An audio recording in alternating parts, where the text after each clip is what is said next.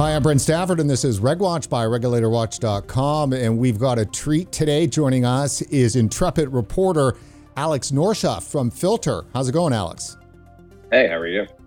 Very good, very good. I'm happy to have you on the show because, quite frankly, as from one journalist to another, we steal your stuff all the time. Well, thank you. So fill our audience in who don't know who you are, some of your background. Maybe just quickly start with Filter, dive into some background, and then obviously we're going to spend the rest of our time talking about vaping in your coverage. Okay, cool. So I've been at Filter since March, I want to say. All sort of blurs together. Primarily writing about vaping and tobacco harm reduction.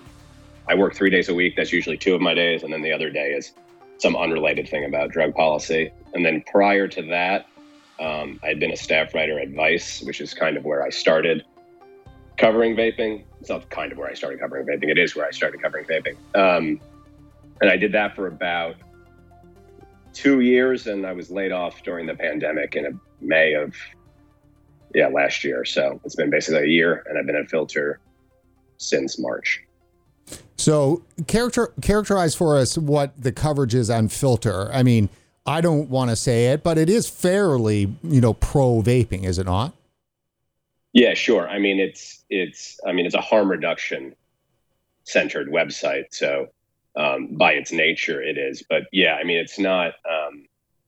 It's weird because I don't think it's necessarily pro anything. I would say it's more just like, at least my approach is that's the most logical perspective to have. So your background in journalism, before vaping coverage, I guess, then at Vice, I mean, were you trained in journalism? Had you worked at other rags? I mean, honestly, not really. I majored in English I went to school in Boston, at Boston University. And then I sort of just putzed around New York City, sort of daydreaming about writing a novel or something. And then, I needed money. So I slowly started worming my way into that field. But to be honest with you, I had no real aspirations to do so. I became an assistant at the New York Times pretty early on, like 2014. And I had that job. I was working at nights on the international desk. I had that job for about a year and a half. And then I couldn't really take the hours anymore. So I took a job copy editing Vice's print magazine, which at that time was monthly. And then after that, sort of weaseled my way into being a staff writer where I kind of covered whatever.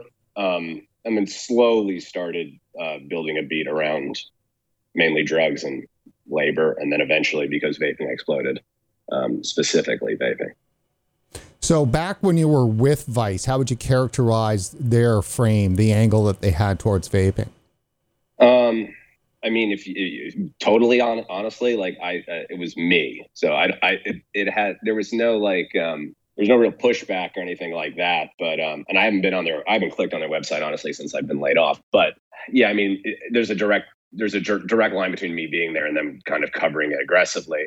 I will say though, I was at a time when they were somebody new had become in charge and they were really pushing people to sort of lean into like niches, like carving lanes that other places weren't doing. And I found that this isn't the reason I covered necessarily, but I found it a pretty easy one to get into because everybody else seemed so colossally wrong for so long. They were wrong as reporters. What else? What were they wrong about?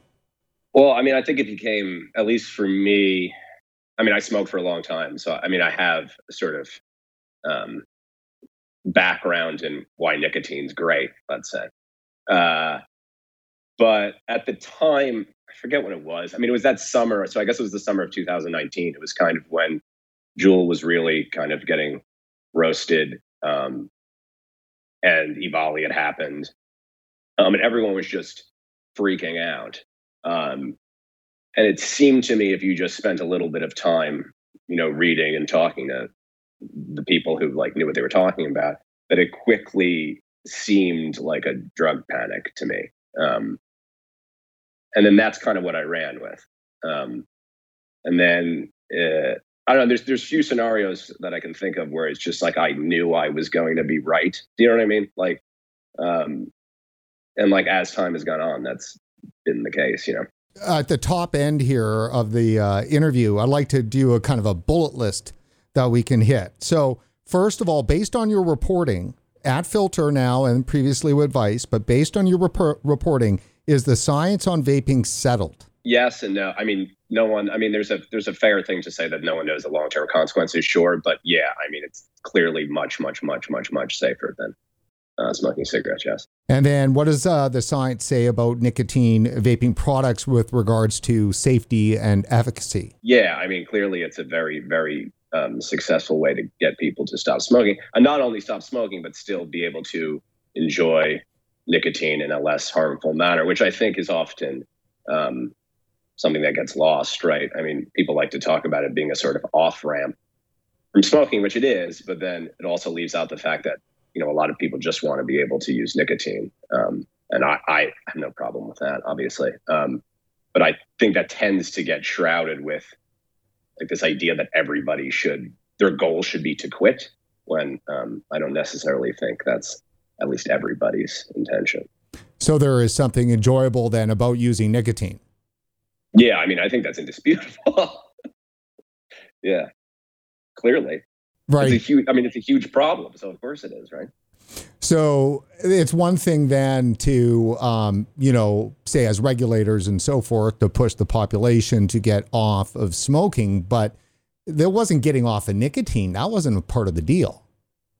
No, I mean, and the one way to look at this is how great a drug nicotine is, right? I mean, it's a relatively benign substance that people will do whatever essentially to have, right? And it's not causing, and there's a way to use it and not engage in really any kind of harm to yourself or even others, then what's the big deal other than, I'm sure we'll get to it, but this sort of, kid problem.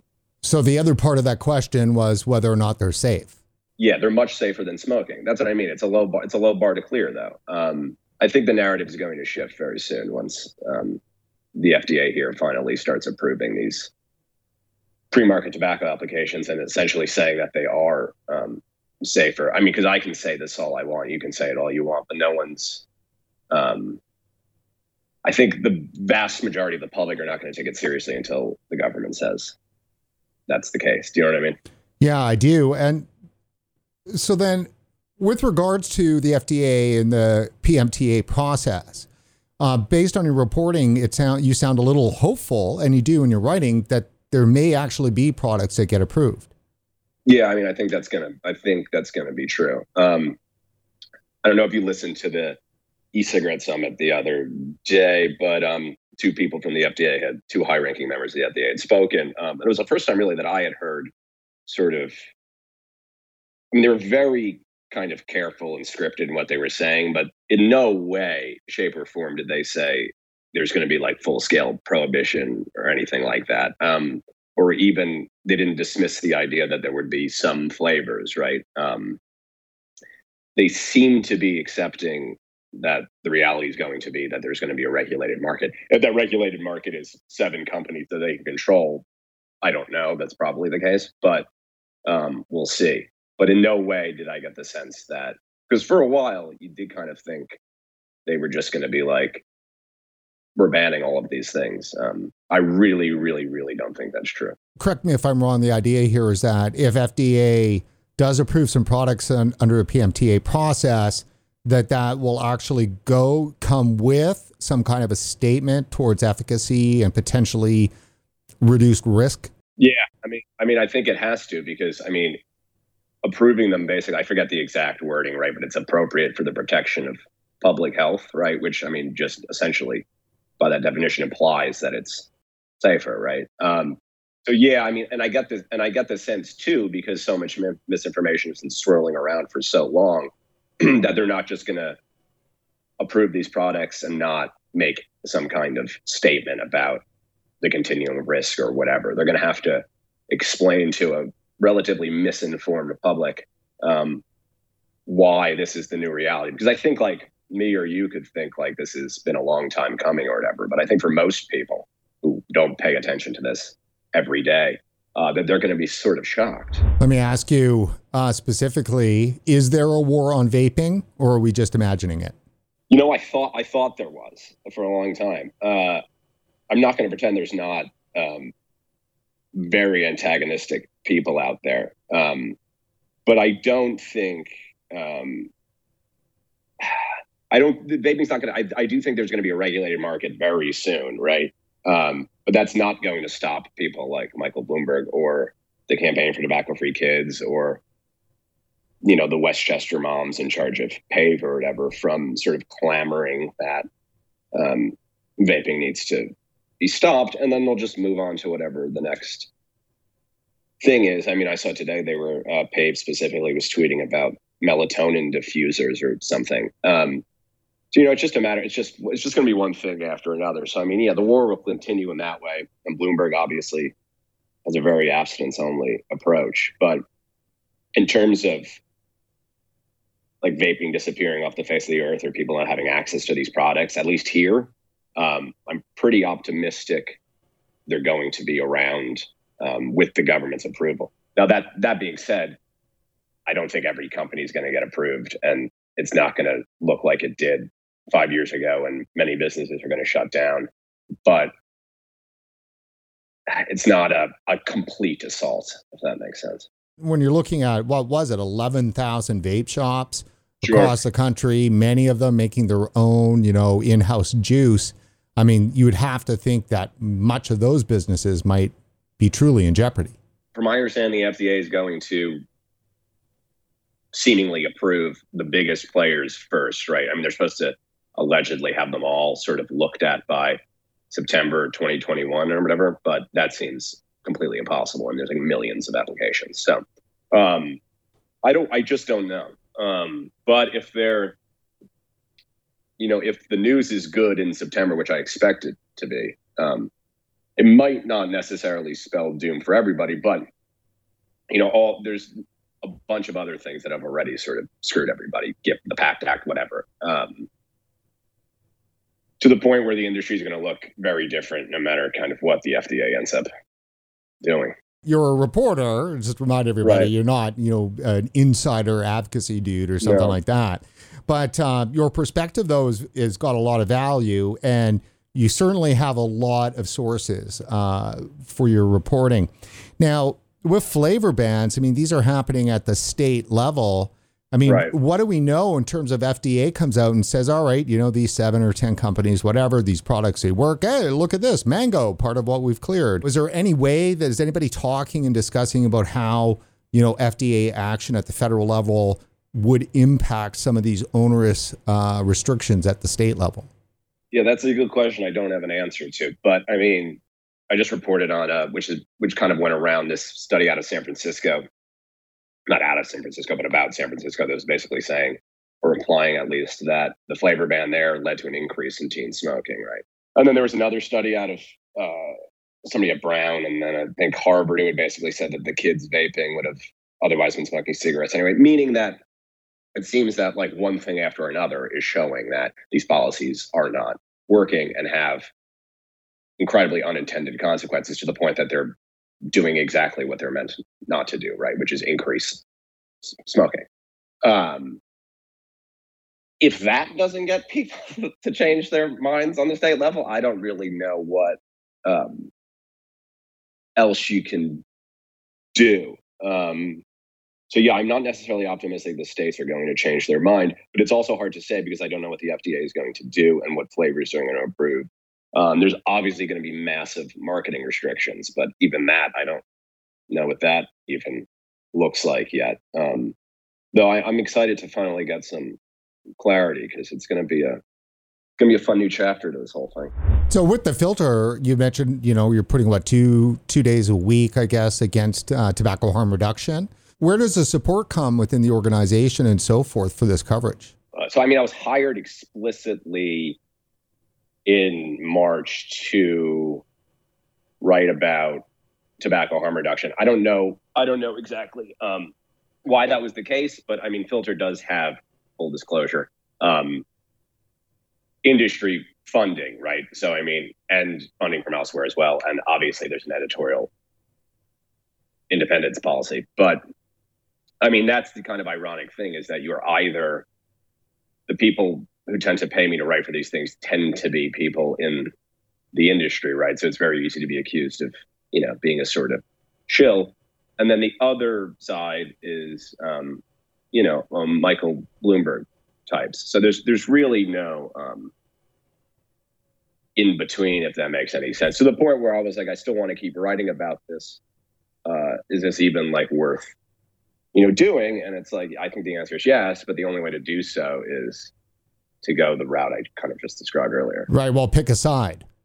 Yeah. I mean, to a degree, sure. I mean, and it's not even like, if I didn't have to do it, I wouldn't, but it's so easy to, and I mean, I'm sure you've seen these arguments levied from sort of absolute prohibitionists at people even relatively involved with a tobacco company. I mean, even when I was at Vice, they had some sort of weird deal with PMI that I did not know about that occurred abroad. And, people at the University of California, San Francisco just wouldn't speak to me because they were saying that Philip Morris was dictating my coverage. And I didn't speak to, I have spoken to people at Philip Morris, obviously, as I've been reporting, but in no way were they influencing I didn't even know the deal existed, Yeah, and I believe it's through the Foundation for a Smoke-Free World, right? So they have a definite firewall. They are a large funder of Filter, yeah.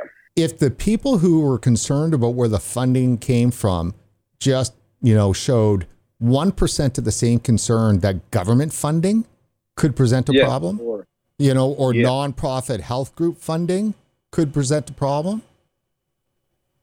Yeah, and I mean, it's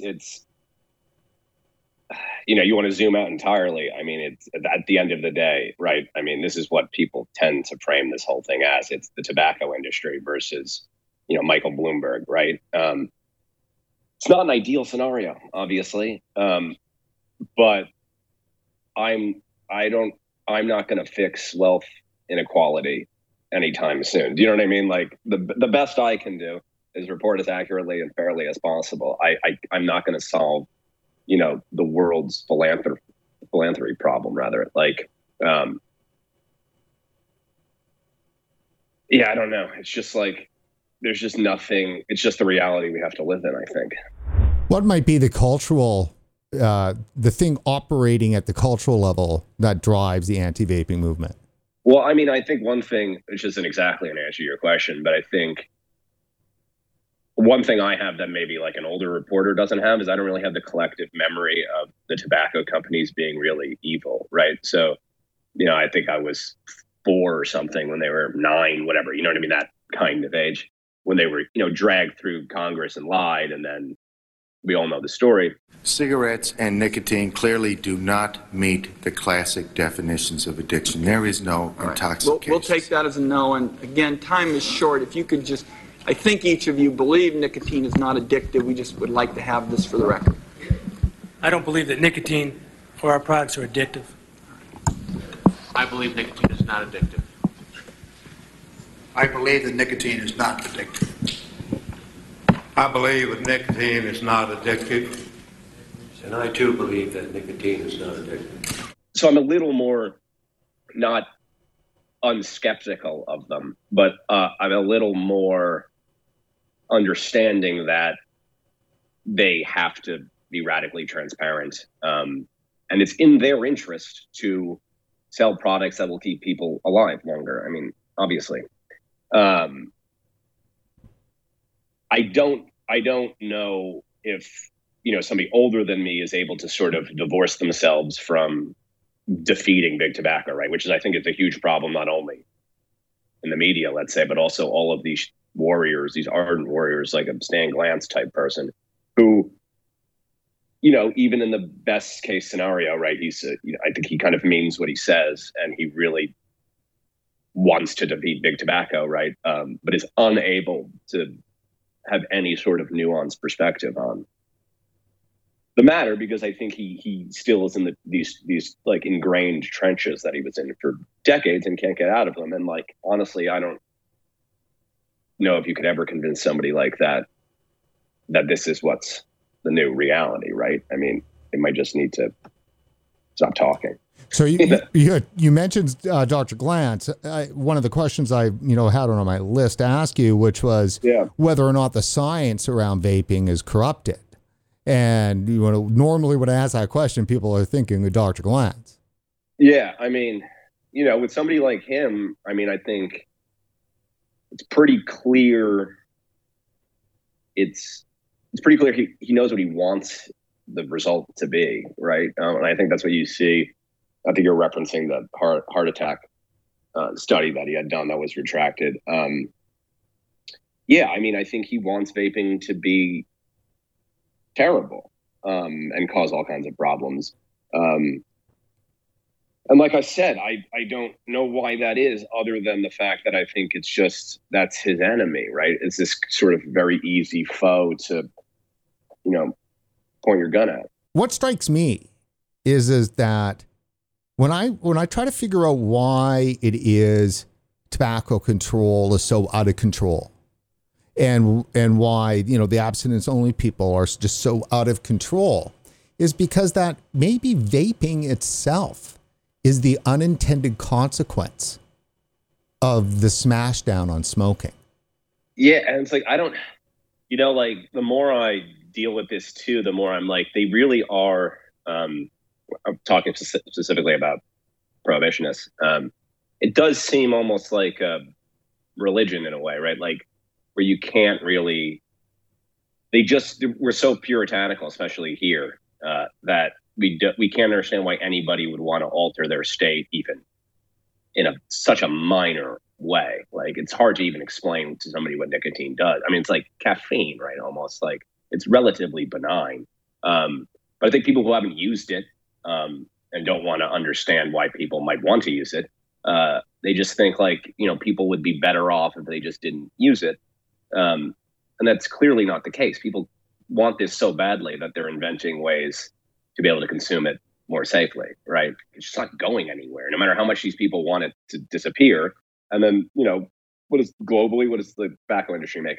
Trillions of dollars a year, right? Like, to the point where we're not going to live in a society where nicotine just vanishes, but they just refuse to, I think, accept that. You mentioned global. What do you think of the World Health Organization and their approach towards this issue? Yeah, I mean, I don't really understand. That's the most confusing one in a way. Like in the U.S., especially with the FDA, I mean, I've kind of come to the conclusion they don't really do anything until they have to. And that being said, I don't think they're going to take a completely idiotic approach to it at the end of the day. With the World Health Organization, I don't know why they're so, and I mean, conspiracy theories abound with Bloomberg's influence and this kind of stuff. But yeah, I mean, I think it's very, very dangerous what they're doing. Especially because, I mean, at a time when we want to look to scientific bodies to give us, good advice, and they endlessly seem to think that we're not capable of digesting complex information. It's not the greatest sign that they're unwilling to budge, despite the fact that there are plenty of examples around the world where vaping and heat-not-burn products clearly are decreasing smoking rates. Michelle Minton, senior fellow at the Competitive Enterprise Institute, this spring came out, put a fine point on it and said it was philanthro-colonialism that's happening at the global level. What are your thoughts on that? I mean, I think I wrote a piece about India, maybe last summer. It was before I worked at Filter. I wrote it for Filter, but I was freelancing at the time. It was sort of during my laid off period. But I mean, people in India clearly, or the people I spoke to at least, which were mainly consumers, consumer advocates, and then, a couple of, let's say higher echelon consumer advocates, right? Yeah, I mean, really do think that they have the right, and they should think this, to set their own agenda. And I think with somebody like Michael Bloomberg, it's much easier to go into a country like that and be able to influence the policy. Whereas here, there's all sorts of hurdles and obstacles and things that you'd have to clear. Whereas, you go to the Philippines or you go to India or whatever, and it seems pretty easy to at least push the agenda in the direction you want it to go. So yes, I'd agree with that assessment. Yeah, and this has been said in interviews that we've done, is that it comes down to almost that they're saying that these countries are unsophisticated. They lack the technical skill and understanding and sophistication to adequately regulate these vaping products. So the only course they have is to ban them. Right. And then I think too that nobody really listens to, for whatever reason. I mean, they think it's a battle between big tobacco, which has obviously done terrible things in all these countries too, and then Michael Bloomberg, who we know what he's doing. And then the people in the, caught in the sort of crosshairs of it are, consumers who, basically propelled this technology forward and want to be able to still use it. And they're unable to do so. And I think partly that's because the two loudest voices in this thing are, unfortunately, the tobacco companies and their gigantic moneyed influence, and then Michael Bloomberg and his gigantic moneyed influence. So it's just sort of a pissing match. And everyone, the people just, get left just thrown astray. So Bloomberg, one of his outlets is an organization called the Union that you've written about. Fill our audience in about that organization. Yeah, so I mean, they're another one where it's basically like the World Health Organization, where they have pretty stridently said that vaping is dangerous, right? And that they came out with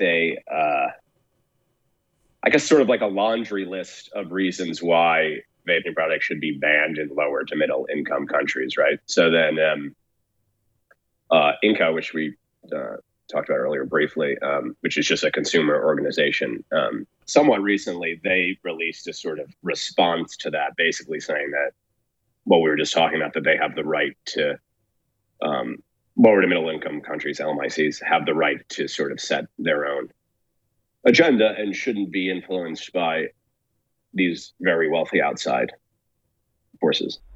Something like the Campaign for Tobacco-Free Kids, where, they start out fighting the tobacco companies, right? And at the time were perceived as admirable. And then as time goes on and that sort of fight is, at least here, somewhat won, right? But they still exist and they still need to exist. So like the next sort of step in their evolution is to continue the sort of perspective they have, which is ban, get rid of things, toward vaping, right? Which is to say that the second that, nicotine vaping is, tacitly approved by the FDA, they're either going to have to say the FDA is idiotic and can't do their jobs, or they just move on to whatever the next thing they want banned is that loosely has to do with either, vaping or tobacco or nicotine, whatever, right? So it's like they're going to exist in perpetuity. They'll just, it's a game of whack-a-mole, Well, as much as that they need vaping to continue on their crusade, I guess we need Bloomberg to continue our reporting. That's also, that's the thing too. It's like in terms of the story, it's he makes it interesting for sure. And all of the characters in this world make it interesting. That's another reason I'm sort of attracted to it. It is a motley crew of people in a way, almost from every sort of background you can imagine. And then, yeah, I don't know. It's fascinating talking to people about this because the main thing they all have in common is they don't want to keep smoking cigarettes, Alex, you wrote Why Japan's Huge Drop in Smoking is a Story Prohibitionists Ignore. And you wrote this for Filter. There is something going on in Japan that's really not cracking through here in the West. Smoking rates dropped, I think, like more than 40%, if I remember correctly, in the last 5 years or so, right? And that's largely to do with Philip Morris International's IQOS being introduced into the market, right? So more and more Japanese people are using this. Vaping is essentially still, as far as I can tell, it's somewhat confusing, but you really don't seem to be able to vape there. And it's not as if, which is an important point that people made to me, it's not as if the Japanese government was encouraging people to stop smoking by means of using this heat not burn product, right? So for the most part, it seems as if consumers just found this product and started using it in droves, and then it sunk the cigarette consumption rate to such a point that it makes you think, if a government was encouraging people to do this, what would it look like, right? Meaning that it probably would increase even more. Yeah, it could be far more successful as a quit smoking aid. Vaping could, or heat not burn, say in the US or Canada, if the government's got fully behind it. Right. And then here, it's hard to say why, because IQOS is a modified product in the US too. And I don't have an answer for why it hasn't taken off in such a way, but it could simply be because more people, you're allowed to vape here and people prefer vaping, right? One last question for you. Yeah. Alex, how come you don't want to save the children? Oh, you mean, well, I mean, it's a loaded question, but I will answer it. I mean, I think kids are going to engage, at least some of them are going to engage in risky behaviors. And I don't think lying to them works. And then secondly, I don't think these sort of,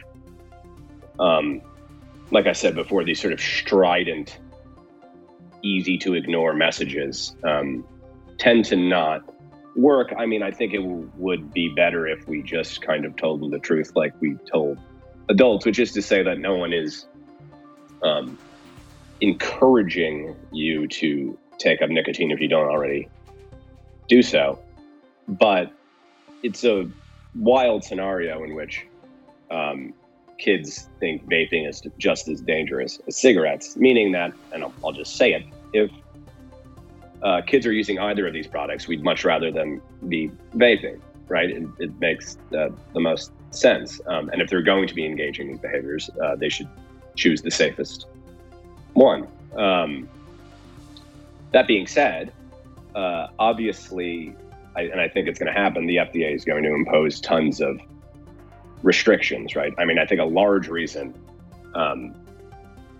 vaping took off the way it did among the youth was because of, it's spreading around on social media in very unconstrained ways, which probably had a lot to do with, Juul's whole fiasco and how they kind of went off the rails a bit in terms of advertising. But once those restrictions are in, and once it's much harder to obtain these products, and they still manage to get their hands on these sorts of things, yeah, I mean, I leave it as an open question. Just what would you rather them be doing, vaping or smoking?